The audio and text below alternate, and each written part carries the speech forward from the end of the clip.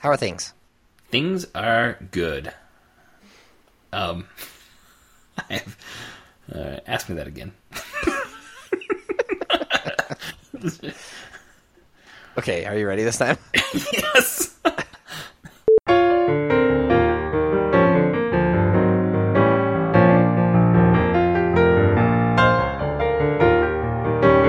Hello, everyone, and welcome to the Protagonist podcast, where each week we look at a great character in a great story. I'm Todd Mack. And I'm Joe Dorowski. And this week we're talking about John Lewis from the graphic novel March, Book 1. How are things? Things are good. Can I tell you a quick story about my 4-year-old? Please do. So the other night, we were getting him ready for bed, and just out of the blue, he looked pensive all of a sudden and kind of deep in thought. And he said, "Why are owls called not turtles?" And I had no idea what he meant. I was like, what are you talking about, not turtles? And he said, things that come out at night are not turtles. But why are they called not turtles? That is amazing. Oh, kids. They never cease to amaze me, and the things that come out of my kids' mouths. That is one of my favorites. Someday we need to get your 4-year-old with my 4-year-old and see what happens. My 4-year-old is totally into this stage where he's just telling stories that are completely made up.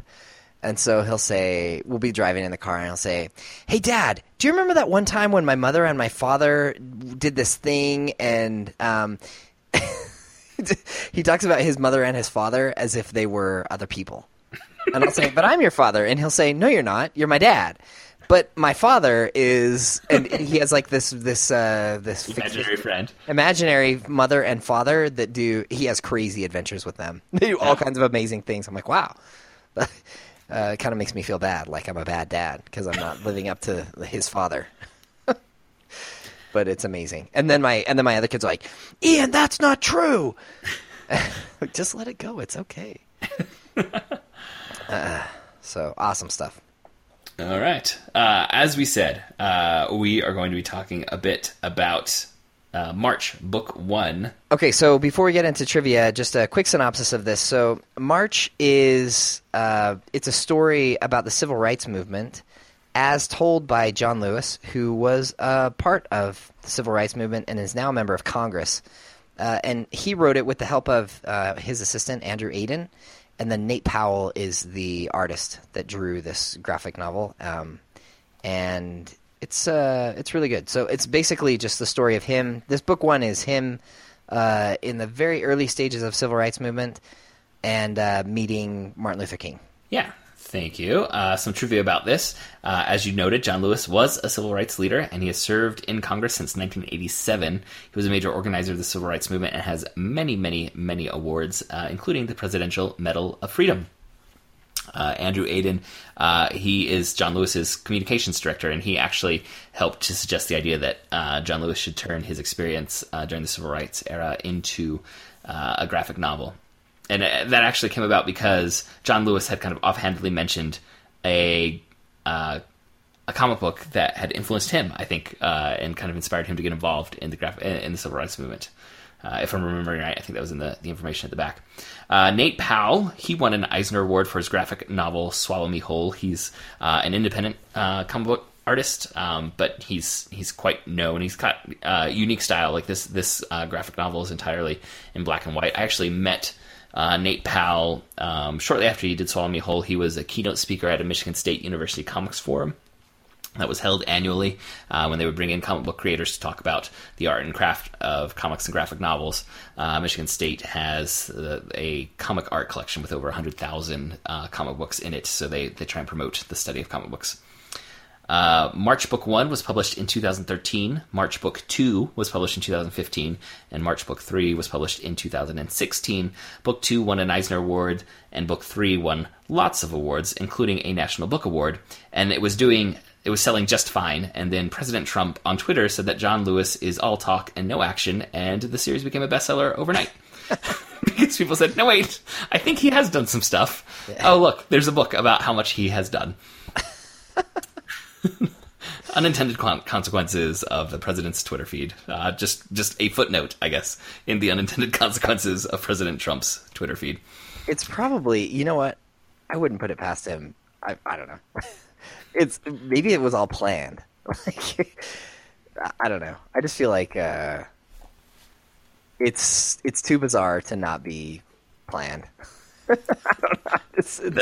That of all the congressmen, he would say that John Lewis was all talk and no action. Yes, maybe they're secretly like best friends or something. I don't know. It's just the world makes no sense to me right now. Then that was planned. They're secretly best friends.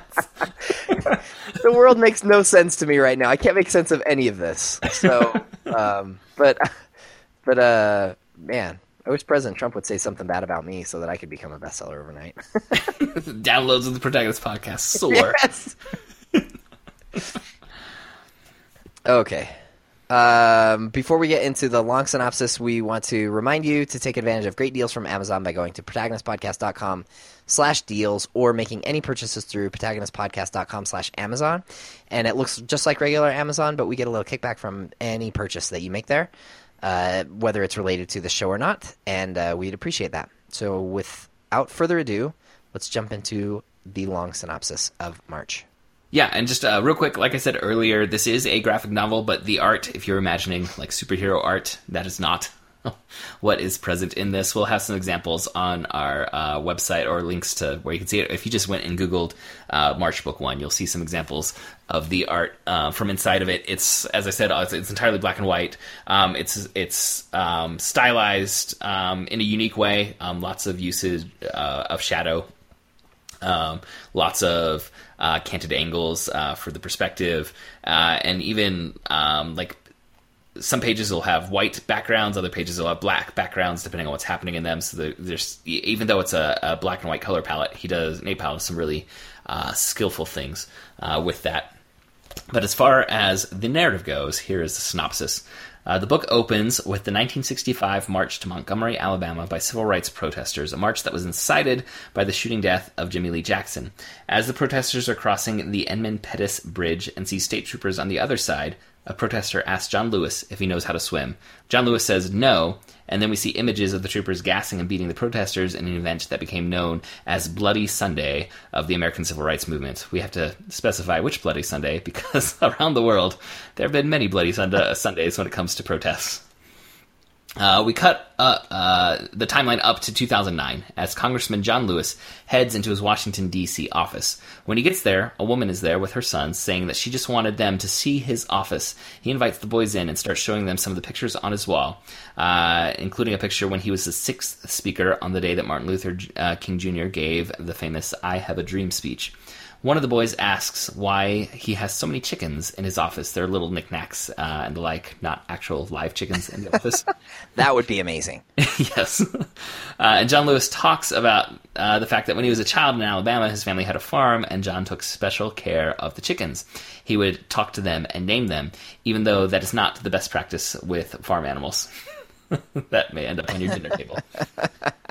One of the boys in his office asks why he didn't become a chicken farmer if he loved chickens so much.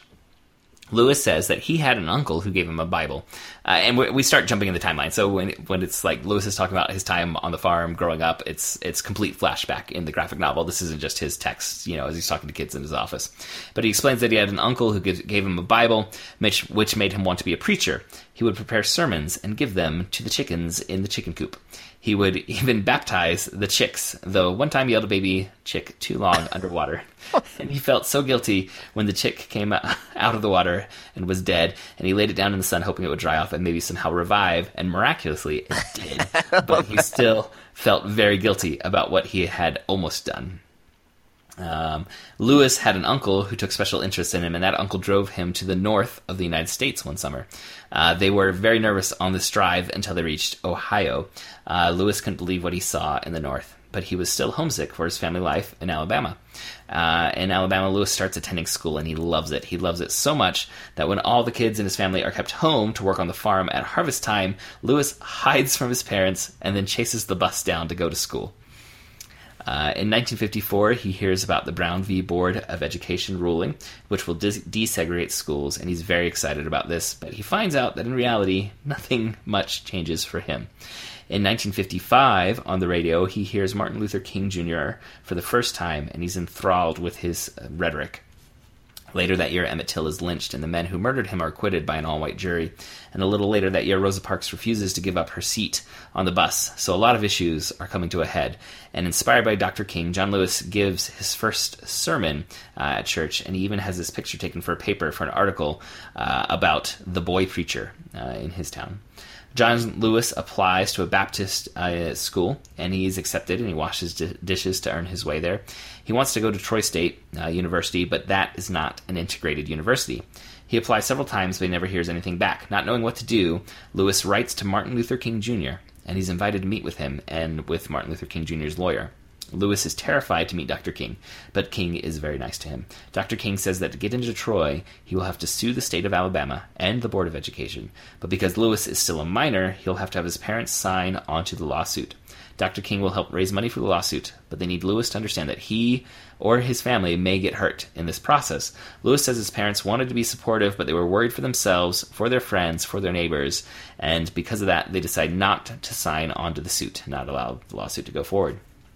In 1958, at a Baptist church in Nashville, Tennessee, John Lewis hears a speaker talking about nonviolent protests. Lewis recruits others to come to classes about nonviolent protests, and they take turns harassing each other to see how far they can be pushed without breaking and losing their temper and snapping.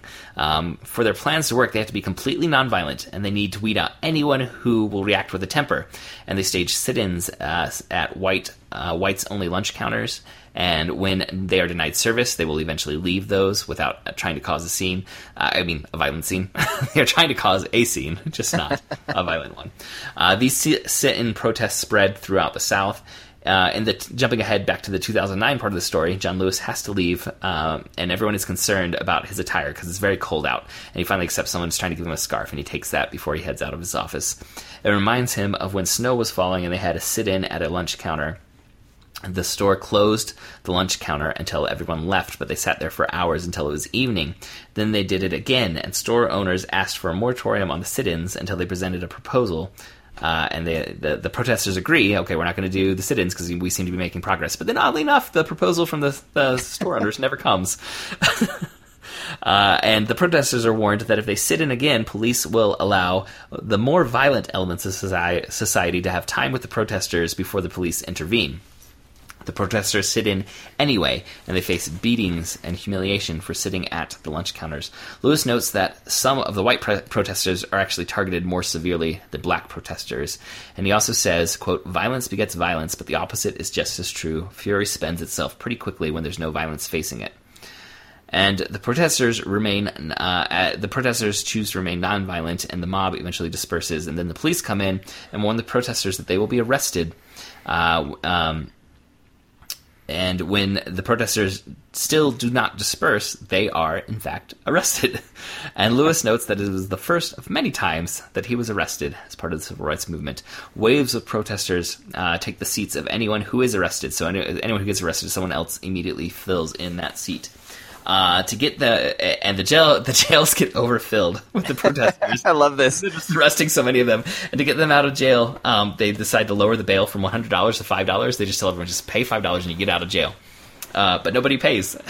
And the jails get even more full, and eventually they're just let out because they can't handle them. Fine, just get out of here. Yep. I love it. These protests were organized by students. And the students are told by some of the older leaders in the black community that they have made their point, but they need to stop. The city proposes a system of partial integration, which is supported by some of those same older black leaders. John Lewis says he was convinced after Thurgood Marshall spoke in a more conciliatory manner than he liked that, quote, "Our revolt was as much against the traditional black leadership structure as it was against segregation and discrimination," end quote. And the students organized into the Student Nonviolent Coordinating Committee. And this is an interesting aspect, like the tension. There's a tension that exists that gets shown in the story that we don't always hear about in the civil rights movement about, like, what is the best method to try and advance black rights? Are we going to try and get all rights at once, or are we going to go in steps? And this really does display some of those tensions in a way that I think often gets omitted from civil rights stories. Let's let's see. Later on, a black family's house is bombed, and there is a massive march on City Hall in response. The mayor, somewhat waveringly, says that he endorses the end of all segregation in the city, even at the lunch counters. And the next day, blacks are allowed to eat at the lunch counters for the first time. And Dr. King gives a speech saying he came to Nashville to receive inspiration in what has happened here in that city. And in the last 3 panels of the book, though, show black customers being refused service at a burger restaurant. And that is the end of book 1. Well done. Thank you. So I guess one discussion topic that I want to make sure we hit is the way our perceptions of history can kind of shift and change and ebb, with where we're at. And to demonstrate this, I wanted to discuss how some of the major events in Book 1 are around 1965. That's the year where some of these things are happening, like the march at the very beginning. Which, to me, when I was a kid growing up, that felt like ancient history. Like, oh, that is so long ago. The 1960s. Did you have the same experience, Todd? It feels like a long time ago, yeah. Yeah. But then I was thinking about this for context. So when I turned 8, it's probably like when I was first maybe becoming aware of these kinds of issues in American history at all, certainly in a very simple manner. And that was in 1990. And I'm sure I thought that was just like, forever ago, 1965. Yeah. And to try and contextualize how recent some of these events are. I mean, obviously John Lewis is a current congressman. It's not like this is ancient history. The people who were doing these protests, many of them are still alive today. But I was thinking about my daughter who is 8 and what would feel like ancient history to her. The way that the civil rights movement feels like ancient history to me. I know where you're going with this now. When I was turning 8 in 1990. So 25 years ago, for my daughter, at the time of this recording, and maybe someone's coming to listen to this years later, but at the time of this recording, that would be 1992. So some popular movies from 1992. Aladdin, A Few Good Men, Last of the Mohicans. So that's like the distance we're really dealing with from when I was a kid. Popular music, Smells Like Teen Spirit by Nirvana, and the song I Will Always Love You by Whitney Houston. I love that song. Some TV premieres, Todd, Batman, the animated series, and the X-Men cartoon, both premiered in 1992. Oh, peak childhood cartoons for me. That is true. It may never got better for children. We were like 10, 11 years old. Yeah. Yeah, absolutely. Well, 8 years old. Yeah. We that would have been when we were 1992, yeah. 10, yeah. But the most watched shows on television were things like Cheers, Home Improvement, Roseanne, Murder, She Wrote, Northern Exposure. And Bill Clinton was elected president that year. Wow. And none of that feels like ancient history to me, the way the civil rights movement still feels like, that was very, very long ago.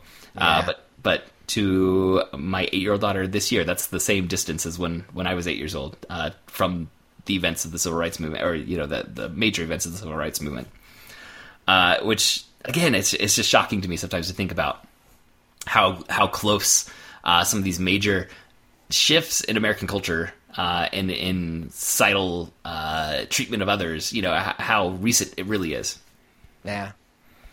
That's interesting. I'm glad that you did that. That puts things in perspective. Yeah, it's not as far back as we might like to think. No, and history just has it feels like time has been so compressed in the last half of the 20th century. I feel like time just compressed and everything's happening so much faster than it used to. Mm-hmm. Or it certainly seems like that. Yeah. So in preparing for this discussion, it kind of made me think about Remember the Titans, an earlier episode that we did, which was based on a true story, dealing with prejudice and civil rights issues in a lot of ways. But we talked quite a bit about how the based was a lot more significant than the true part of Remember the Titans. They took an awful lot of liberties. But this is an effort, I think, at a more accurate telling, but there's still the fact that this is, a retelling of someone's life where we're only going to get snippets, very small glimpses into some of John Lewis's history.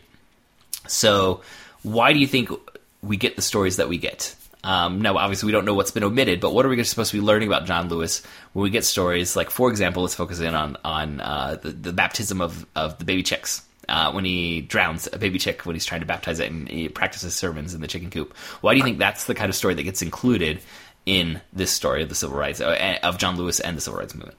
I think this is a really good question.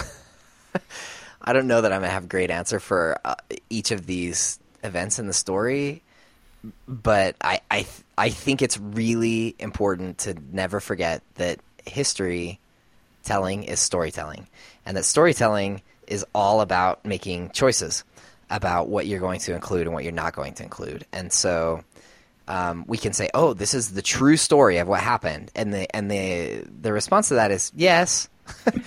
They did happen. These things did happen.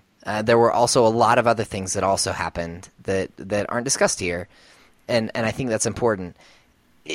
I think the whole premise of this graphic novel is really interesting.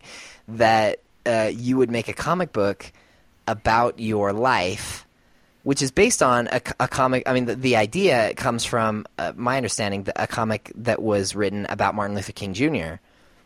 in the 60s. Yes, right? And I think John Lewis found that comic at some point, and it helped inspire him to be more involved in the civil rights movement. Yeah, and so there's this really interesting thing that's going on between humility and a desire to tell the story. And I don't know why this feels so much different than like a straight up autobiography would feel, or biography or memoirs or something. But to do it in comic book form, which is a genre that is so heavily associated with superheroes, mm-hmm. I think is an interesting choice. Yeah, but at the same time that it's associated with superheroes and therefore like inherently heroism, is what we do. It's also a genre that is often disregarded for serious fare, right? It's so doubly interesting on both sides. Yes, that it's a genre that struggles to be taken seriously. Yeah, and so I think it's just an interesting choice. That's my opening statement here. Mm-hmm. If you want to write the story of the civil rights movement, why choose this vehicle? I think it's really interesting. Why the chickens? I think it does. We discussed this a little bit when we discussed To Kill a Mockingbird. The reason why you choose specific events in this are because they're formative. They're key to telling how you became the person that you became. And I think the chickens are important because it shows a concern for human life. Let me say that one more time. It shows a concern for life. Chickens are not human, but they are alive. And we see very on in John Lewis's life that he's concerned about life, and he's a deep kid who's thinking about life and death in really concrete ways when he's very young, and then I think that's one reason why it's interesting to see how chickens meld with the Bible, which turns into him being a preacher, and his first audience, his first congregation are the chickens. And I wonder if the chickens work somehow as a metaphor. Just real quick, I wanted to say there's an interesting storytelling device that's used where we see him reading the Bible, and I think this is just showing like he's a sober, serious child. Yes. He's not into frivolousness the way we associate often with children. Right. But it shows him a silhouette of him holding the Bible, and we see, like kind of the comic booky Bible with it's a book with open pages and just lines where the text is. But we see written on the silhouette in kind of scratchy writing the text of a verse of Bible, and it's doing something in the storytelling in the comic book form that you couldn't get in a traditional memoir or autobiography. Yeah, I feel like there's something metaphorical in the chickens, in the way that I wonder I wonder if he's drawing a parallel between the chickens early on and the way that black people are treated later on, in that he feels so much love and empathy for them. He wants to preach to them, and yet the people in his family see them as something that's to be raised and then eaten. And this idea that this kid sees this group of people.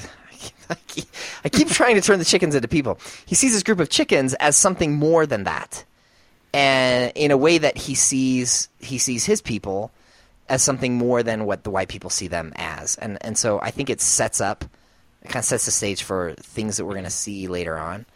There's something messianic in the early part, and again, this is why I kind of wonder at the choice of the graphic novel as the vehicle for this. In that I think that there is a danger, and I don't think that this happens. It's not the way that I read it, but I can see other people reading it as kind of self-aggrandizing, and making himself to be sort of larger than life by a superhero, right? Yeah, he's a superhero, and the scene that you were pointing out earlier with the chickens, and he's reading to the chickens. There's a page where we see him, and written on his silhouette. Is this what you were talking about earlier? Mm-hmm. Behold the Lamb of God, which taketh away the sin of the world. And it's written right on top of him, which I think is really interesting. I think that it can be a little bit complicated. Yeah. I mean, the text right before it is, by the time I was 5, I could read it myself, referring to the Bible. And one phrase struck me strongly, though I couldn't comprehend its full meaning at the time, and that's when we see that phrase on the silhouette. And I think certainly it's the issue that you're saying, like this could come across as self-aggrandizing to have that scripture written on your 5-year-old silhouette.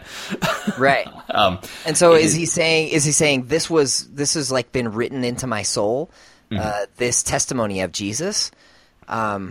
I think that's what they're trying to do with the writing, the scripture kind of scratched on top of his 5-year-old soul. It becomes part of him. But again, it's kind of a complicated thing that's going on here, and the danger is that that people will see him setting himself up as this messianic figure who then saved all of everyone. Right. I think there's a couple interesting things that help to alleviate that. One is definitely Nate Powell's art style. Mm-hmm. John Lewis is not drawn as a larger-than-life figure. Right. Within this, the cartooning of it is... it's not accurate to life the way these figures are. It's consistent throughout. Powell's style but I think it does create some distance from the reality. Yeah, knowing that this is a sitting congressperson is whose life's being told in this. Right. But we still have this cartooning style that I think creates some distance there. The aggrandizing that happens, if there is any, is Martin Luther King. He's the larger than life figure. Yes, and I'm trying to find where he gets. And you know what? I'm totally okay with that. Yes. And even John Lewis, the story is amazing. The story is amazing, and to think of what he went through and the people around him that he was working with, the things that they went through, it's astonishing, mm-hmm. and it deserves to be told, and it deserves to be told in a way that shows him and the people that he was with as heroes, because they are. I mean, they did something heroic, and I think that's worth pointing out. And I think it's worth having these stories told in multiple forms. Like, we have so many ways that stories get told to us today, be it through podcasts, be it through graphic novels, television, film, traditional novels. And I think this is a story of American history that needs to be told in all of those. And the graphic novel is, as we've discussed on this podcast many times, it is a powerful form of storytelling that can express certain things in ways that you can't express in any other medium. And so it's awesome. It is a great character in a great story. So I don't want people to think that I'm like down on this novel because I think it's amazing. I just think there are some interesting things going on. Right. I mean, talking about the way the storytelling works in this, that's different than what you get in others. When they're doing their drive with his uncle from Alabama to the north, and it talks about how nervous they were. Like, it does a close-up panel of the uncle, his eyes kind of scrunched tight, and there's sweat beads above his eyes, and then the next panel is just saying, "You are now entering Ohio," and then it does a wide shot of them together, and you can just see his uncle has relaxed them. I mean, you still see the sweat beads on his face, but just the way the eyes are drawn, it's different than what you had in the close-up panel just before. The story of the drive to the north, it was sometime like a week after I read this, I'd seen on Facebook someone had put a link to, and now I can't remember the name of it, and you know what? It's worth us pausing for a moment for me to go find the name of it. It's okay. Yeah. It's a guidebook.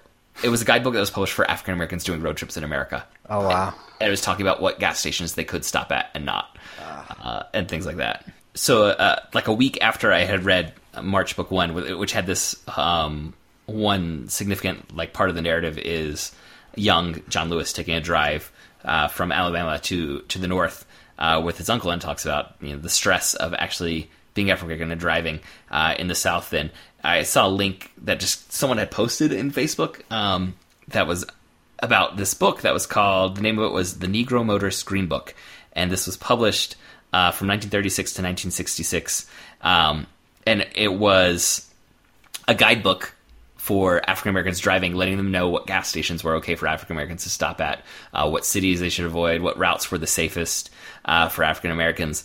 And like, that's just one part of life that we so often, like, it would never cross my mind, right? From my experience in the era in which I live and where I was born, my race, so many things would make that like such a foreign concept that wouldn't even cross my mind that driving would be dangerous. And obviously we have in the news today, like, there's still this tension that exists that we see in news stories, that we haven't fully resolved these issues, but the fact that there was an entire guidebook that was made in this era saying where you can and can't stop for gas because of the color of your skin. It's one of those things that's simultaneously shocking and not shocking when you think about it. That helps. It's a concrete detail that helps to solidify just what kind of prejudice was institutionalized and was common at the time. And the fact that a road trip with his uncle was, caused fear. That was the status on which he was growing up. And I mean, they cover these other horrifying events like Emmett Till, but something about the fact that the drive through the southern states made them so nervous just struck me in a way. Maybe it's because it's something I hadn't really considered, and certainly had never seen portrayed the way that it is in this graphic novel. I'm familiar with the story of Emmett Till and that tragedy, so that it is a tragedy, but it wasn't surprising the fact that just driving through Alabama would be so stressful for his uncle. Yeah, it's when that feeling of relaxing when I cross into the north reminds me in a way that's I don't even know, not comparable in scale certainly, but only in the kind of feeling that it is. It's the feeling that I have when I finally make it back into the United States after I've been driving in Mexico for a while. And I'm just like, oh man, I'm so glad to be back. Because you just feel safer, feel that sense of relief. One thing that I thought was super interesting in this novel is the debate inside the black community about the speed or the aggressiveness with which they would push for reform, and that there were people like Thurgood Marshall who advocated for a more gradual approach. And that John Lewis's approach was more like, let's just rip the Band-Aid off. Mm-hmm. And it's something that I'm sure that I knew, but hadn't thought about. And it seems like a really important thing to think about. Yeah, and I this is something that just teaching American literature, it comes up anything post Civil War era, and often it's being flavored. Or I guess their opinions seem to be inflected by: are they writing from? Is it an African American writer in the South or an African American writer in the North? The writers from the North tend to be more aggressive in the calls for change, and the ones in the South are kind of like, let's gradually move for full equality, but let's start by addressing the gravest injustices that are before us right now. Mm-hmm. The ones from the North, where obviously there's a different culture that would be happening right there, we're often like, no, let's just go for full equality everywhere in the country right now. Yeah, I think it, again, it reminds me of our discussion of To Kill a Mockingbird and Atticus Finch, and that maybe probably the early draft of that novel, the first draft of that novel, in which Atticus is maybe more racist than we're comfortable with. But the reason why, he says, is because things are happening too fast, and that it's bad for the society to make that change so dramatically. And it's a point of view that I think we don't think about very often. Is you see that a change needs to be made, and so your first reaction is, well, let's just make the change, but maybe, I don't know, sometimes it becomes really complicated because you're dealing with a lot of different people in a lot of different circumstances. And sometimes, like you said, people in the North see this and they say, let's just do it. And people in the South who want the same change to happen are like, you know what? That might not actually be the very best thing for us right now. And just to see that debate play out, and we know, I mean, in the end, we want to say, well, it worked, right? Like, they did it John Lewis's way and Martin Luther King Jr.'s way, and it worked. But we're still struggling with race issues in this country. Oh, yeah, absolutely. We have not moved past this. And so we're still working on the same thing. Yeah, and it goes back earlier, like late 1800s, it's Booker T. Washington and W.B. Du Bois.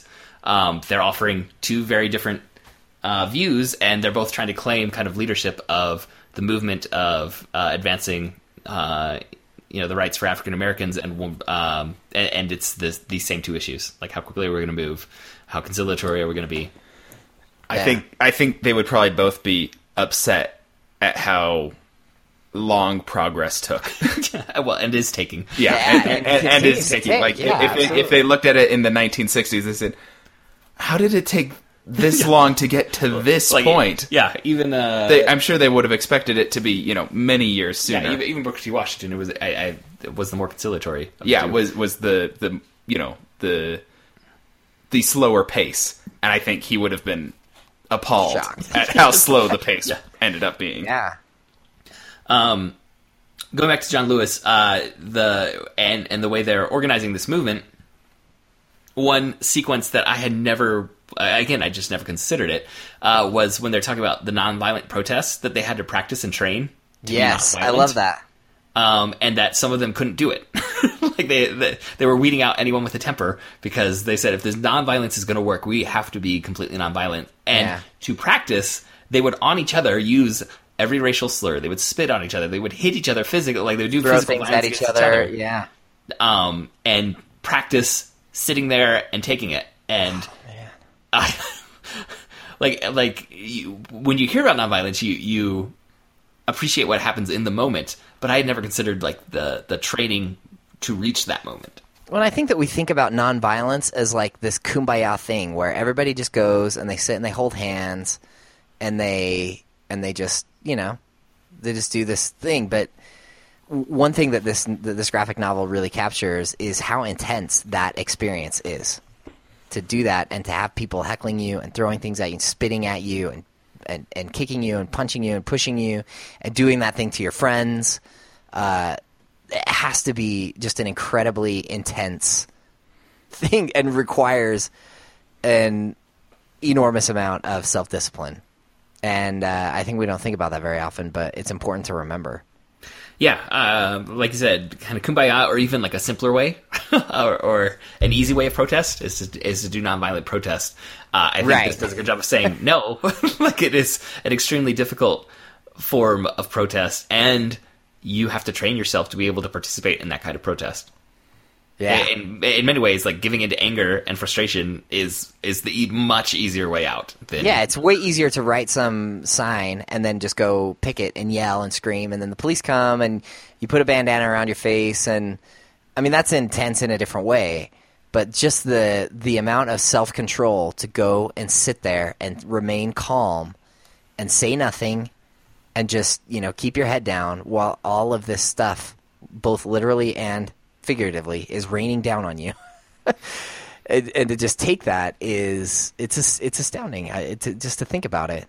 And I admire these people so much for what they did.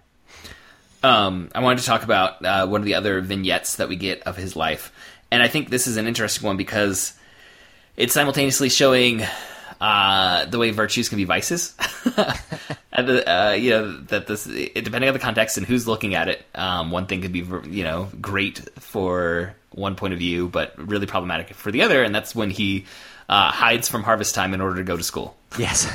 So one thing that we're learning about John Lewis in this sequence is he values, his intellect. That thinking and learning are very important to him, but at the same time, he's ditching out his family at a time when they need his help to provide for life. Right? It's not just it'd be nice if it was here. Like this is our entire means of existence, and John Lewis is running out on them, quite literally running out on them, chasing down a bus. I mean, it's kind of a funny scene, but to me, it's just it's one of the most interesting vignettes within the story. It reminds me of discussion about artists and how they're necessary, but they don't really do a lot. I mean, on some level, they don't do a lot, right? Like they're kind of parasites on society. They just they sit in their studios and they wear black turtlenecks and they create these pieces of art, and the rest of us are over here. I mean, I say the rest of us. I'm one of them, right? I have a privileged job in which I get to go and read books and watch movies and then talk to people about them, and I get paid, and I don't know how that works. But but I at some point you have to recognize that we have the privilege of doing this thing because of the work of lots and lots of other people who never have that opportunity, and that's the life of John Lewis, right? I mean, he was able to do that because his parents worked their tails off for him and his siblings and everybody else in his family. And we say, oh, how great that he was able to do that thing, but you have to realize the cost. The foundation that he was standing on. Yeah. I mean, we're seeing him as a child, like choosing this intellectualism over work, and that intellectualism is something that's going to lead him into the choices he makes to participate in the civil rights movement, to become a leader in the civil rights movement, to be a speaker. Like he spoke at the same rally where Martin Luther King Jr. gave his... Which eventually allows him to make life better for all of those people. Right, for everyone that was doing the work that he was running out on. But in order for him to have that chance, he needed those people doing that work. Right. In the moment, it's tricky. It's just such a fascinating balance for society, like for our culture, like for his culture, for his society, for his life. It's just a very interesting balance to try and think about. What everyone else around him, like if his whole family had said, "Oh, we're all going to go to school," their family like literally cannot continue surviving on the farm that they have. But his making that choice is going to improve civil rights for everyone. I have a daughter. She is 7, and she's obsessed with fairness. Everything has to be fair. And I don't know where it comes from. That's going to be rough in the long run. It is hard. I'm telling you, it is really hard to deal with a 7-year-old who feels like life is unjust. But life is not just. It's just, it isn't fair. And somehow it works out, but it's not fair. It's not fair. It just isn't. I guess talking about that not fair, it makes me I want to talk about like the narrative arc that we have in this story. I mean, we're jumping timelines. We know John Lewis ends up as a congressman, right? So there's some measure of success that's going to be had for this movement. But it's really interesting to me that we see. Well, not only is he a congressman, but he's also the framing of this is that it's the inauguration. It's Obama's inauguration. Yeah, President Obama's inauguration. So obviously the status of African Americans changes wildly between the senior John Lewis's life and what he's recounting of his youth and his college age years. But the story, the past story that we get for this book one, and obviously there's 2 more books. We know this is a trilogy of books. But we get the story of these sit-ins and this effort in, what was the city? Nashville. In Nashville to change this one particular part of culture and society and law, right? The segregation by law that allows whites-only lunch counters. And the story ends triumphantly, right? With their sit-ins working. Well, yeah, exactly. That's what I'm going to get to. Like the mayor says, okay, we're going to change this. African Americans sit at these counters for the first time and enjoy food. And Martin Luther King Jr. comes and gives a speech about how he is inspired by the change that has happened here. But then, even as, and again, this is one of those graphic novel things that I love, we are getting Martin Luther King's speech, and these word balloons are being put over, at first, scenes of success. It says Martin Luther King, these are the last 2 pages, arrived to speak. We see newspapers with the headline about the mayor integrating the lunch counters. And then Martin Luther King Jr. is speaking. We see him at a podium, and we see the word balloons, and these word balloons are going to float over other panels now. He says, I came to Nashville not to bring inspiration, but to gain inspiration from the great movement that has taken place in this community. And then we see people eating, integrated eating at the lunch counters, and the word balloon says, no lie can live forever. Let us not despair. And then here we're seeing some African Americans walking into a hamburger restaurant. And we see Martin Luther King Jr. saying, the universe is with us, walk together, children, don't get weary. And over those word balloons are over the scene of the white workers at this restaurant turning away the African Americans that have just walked in. And that's the end of book one. So, within the story that we have the success, the overcoming of the struggles, but then we get this coda that is very pessimistic, actually. I mean, like with the classic story structure, we're looking at this as a trilogy. Like the first chapters of trilogies often end on triumph, and it's usually the second chapters of trilogies that end in more despair. And then the third trilogy or chapter of a trilogy is the greater triumph, the final success. And we've said, like, we know this is actual history. We know this isn't going to conform perfectly to narrative structure. But what do you think of that choice to end with Martin Luther King Jr.'s speech about coming to gain inspiration, even as we're seeing a different reality than what he's talking about? I don't see it as completely pessimistic, as much as I see it as maybe realistic. Yes, I like that. I was thinking the same thing. In that, I think that it is inspiring, and to say that I think to say that it's not would be just not true. It is inspiring, and Martin Luther King Jr. is an inspiring figure. And I don't think there's any problem with listening to the I Have a Dream speech or any of his other speeches, or this one, The Universe is With Us, Walk With Me, Children. That's inspiring stuff, and it was powerful in its day for instigating change. The message at the end of this is that it didn't all happen overnight. Yeah. And it wasn't just a rousing success, even when it was successful, right? Like it worked, and nonviolence worked, and they desegregated the lunch counters in Nashville, and that's a victory. But no victory in this movement is a complete victory. Just like no victory in the women's rights movement is a complete victory, and no movement in the religious rights movement is a complete victory. or gay rights, gay rights, or gay rights, or religious rights, or I mean, in any of these kind of big sweeping movements, no one victory, as important as it is, signals complete victory. And so you take inspiration from the victories that you get, and you recognize that there's still more work to do. And that's the sense that I get at the end of this book, is that there's still more work to do. And they did something great, and it was inspiring, and it was important. It was a hugely important step in this process, but the process wasn't done then, and it's still not done today.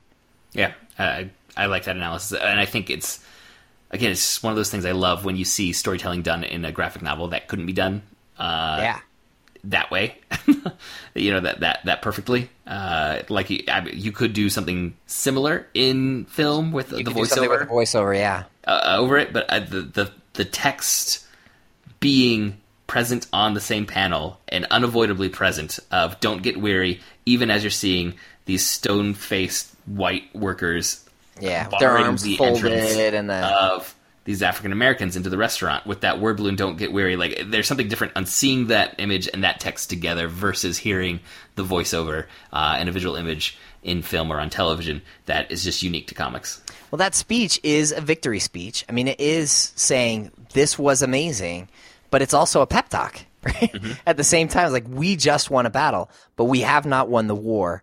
And that's what the visual of those last 2 pages says to me, is that we did win a battle and it was awesome, but we have not won the war. And we, I don't know, we may never. Yes. Right? Like, human history says it's a long slog.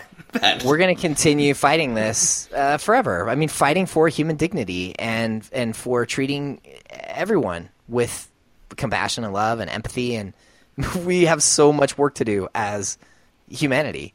And even as we're saying, fronts. Like the context that I was giving at the beginning of this podcast, that it feels like the civil rights movement was so long ago, and that we've made so many strides that can have a child think, oh, that's really long ago part of American history, but it's not. And it's Aladdin, man. I remember when Aladdin came out. We've seen a lot of progress, but obviously there's still a lot of progress to be had, and I'm grateful that we've moved forward from where we used to be culturally in America and in the world, but we're certainly not where anyone's end goal should be as far as how we treat each other, and how the rhetoric that gets employed to describe others. I think we've all seen in our own lives plenty of examples that say we need a little bit more love and understanding, and compassion. I think one thing that's interesting to me is that this book brings up, and we've talked about this already, but just the means, right? Like, that the means matter. The ends are important, but the means matter. The way about which you go about trying to achieve this long-term goal, the means matter, and the means are up for debate. There isn't one clear way that we would say that's the one way that this is going to happen, but it's something that we need to be constantly talking about and discussing and asking ourselves, are we doing this the right way? Are we going too fast? Are we going too slow? Mm-hmm. Are we alienating people that we are eventually going to need? Right? Because I could be like a man on a mission, but if I can't get anybody to come along with me, then I'm a man on an island, and no change is going to be affected.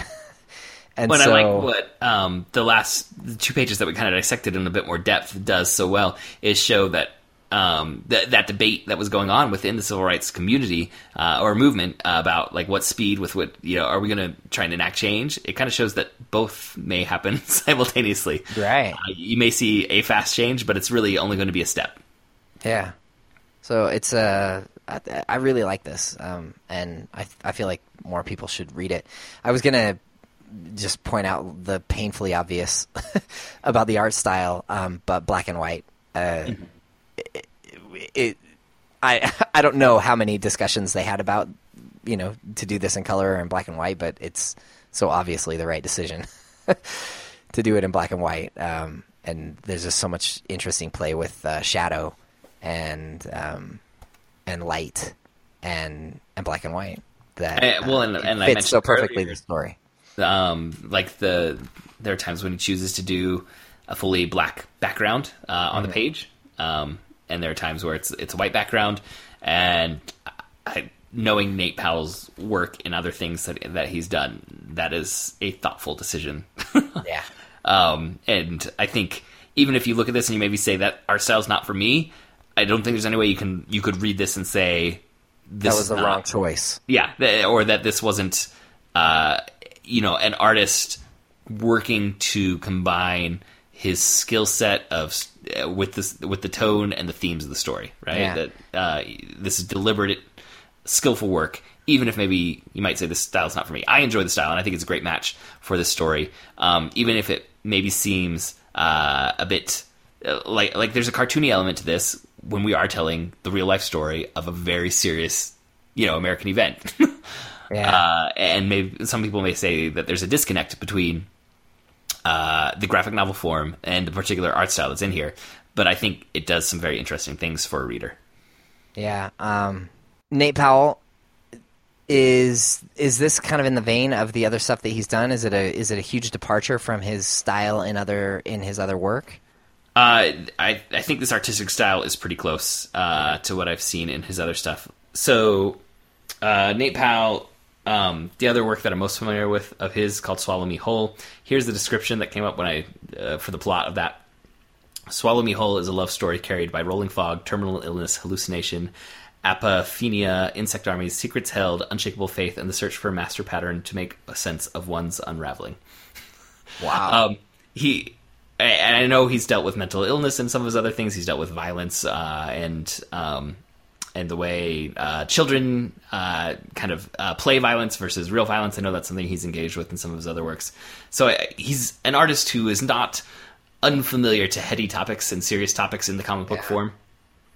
And I think that's probably one thing that made him a good match and maybe why they sought him out for this. I mean, so March won a National Book Award, which is rarely given to comic books ever. But Swallow Me Whole was an earlier work of his that did win an Eisner Award, which if you've listened to our podcast, you know that's kind of the equivalent of an Oscar for graphic novels and comic books. So he's known in the industry, even though he hasn't really done like the traditional what we associate with comic books in his career. He's known as a skillful artist and storyteller. Usually in his other works, I'm pretty sure he's generally the writer and artist on his work. But this is because of the subject matter and the story that he's telling. He obviously had writers with whom he was working. Okay. Any final thoughts on this? I think this. The fact that we so often associate comics with children's work, with children's media, I think it's good that this story is being told in that form and that maybe more children will engage with it because of that. I know it's being placed in lots of like junior high libraries and things like that around the country. My daughter, who's 8, picked it up and started reading it, and I'm just fine with that. I think it's a story that should be engaged with by children, and it's part of our history that's hard to deal with and hard to discuss. But like you said, Todd, these are stories of heroes of American culture that saw a need for change and were willing to put themselves in very dangerous situations to try and enact that change. We often have stories, and I think they're good stories, and I think they're valuable stories of war heroes, people who engage in violence to protect, who engage in violence to change the world for better. And that's needed at times, and I think we also need these stories of people who engage in nonviolence means of protest that can enact change similarly. Yeah, I agree. It seems like that word hero has been, I don't know, like sometimes we shy away from it because it seems to imply that if we say someone is a hero, that we're saying that they're perfect. And I was going to say, and also sometimes I think it gets reserved for heroic acts, right? Like actions and feats of valor. Uh-huh. And I think this is showing a different kind of heroism. Possibly. I mean, it's still action, right? I mean, yeah, they are feats of valor. Yes, but it's not like pummeling your enemy into submission. Yeah, it's not violence, but it requires. I mean, as we said earlier, it requires self-control and discipline and courage, like just straight up courage to do the right thing. That I think is heroic, and I have no problem with saying these guys are heroes and they deserve to be honored for the things that they've done. And if the graphic novel is the best way to tell that story, then by all means. And I like what you're saying, that they're heroes. They're not perfect. Saying someone's a hero doesn't require perfection in their life and their morals and these other things. But in this aspect of their lives, they were definitely acting heroically. And I think the very first scene, it kind of got run over quickly in my summary, but the first scene is that march on the bridge, and they see the police on the other side of the bridge. And the dialogue exactly is, let's see, I'm looking for the... Oh. Can you swim? No. Well, neither can I, but we might have to. They're walking across the bridge, but like you said, it takes a lot of courage in the context in which they are walking across the bridge. Yeah. Great stuff. I'm glad we got to read this. Okay, well, that wraps up this episode. Thanks for joining us. Please subscribe to the Protagonist podcast in iTunes, and please leave us a review there. It really helps us out. If you're a new listener, just a note about our back catalog. We switched up our format a bit at episode 13, so our first dozen episodes are a bit meandering in terms of discussion and length. If you enjoyed this discussion of March, you may also enjoy our episode number 92, in which we discussed Remember the Titans, and episode 33, in which we discussed another graphic novel called Asterios Polyp. Links to things we've talked about in this episode are at protagonistpodcast.com. That's also where you can find a list of all of our shows. You can suggest stories or characters for us to discuss, or give us any comments or corrections by emailing feedback@protagonistpodcast.com. We're also on Twitter @protagonistpod, @ToddKMac, and @JDorowski. Our producer Andrew is @Andrew_Dorowski, and our Facebook fan page is facebook.com/protagonistpodcast. We have really great discussions there with our listeners, and would love for you to say hello anytime. If you would like to support us financially, there are a few different ways you can do that. You can buy a topic for us to discuss, or show your appreciation with a monetary donation by clicking the support link on our homepage, or go to You can buy a topic for us to discuss, or show your appreciation with a monetary donation by clicking on the support link on our homepage, or going to patreon.com/protagonist. All supporters on Patreon receive access to our special quickcasts, which are shorter episodes in which we break down newly released films and trailers. You can also go to protagonistpodcast.com/Amazon to make all of your Amazon purchases. Just a reminder, it looks exactly like regular Amazon and costs you nothing more, but we get a small kickback from your purchase. And finally, don't forget to sign up for a 30-day free trial of audible.com by going to audibletrial.com/protagonist. Thanks again for listening, and we'll be back again next week to discuss another great character in a great story. So long. So long.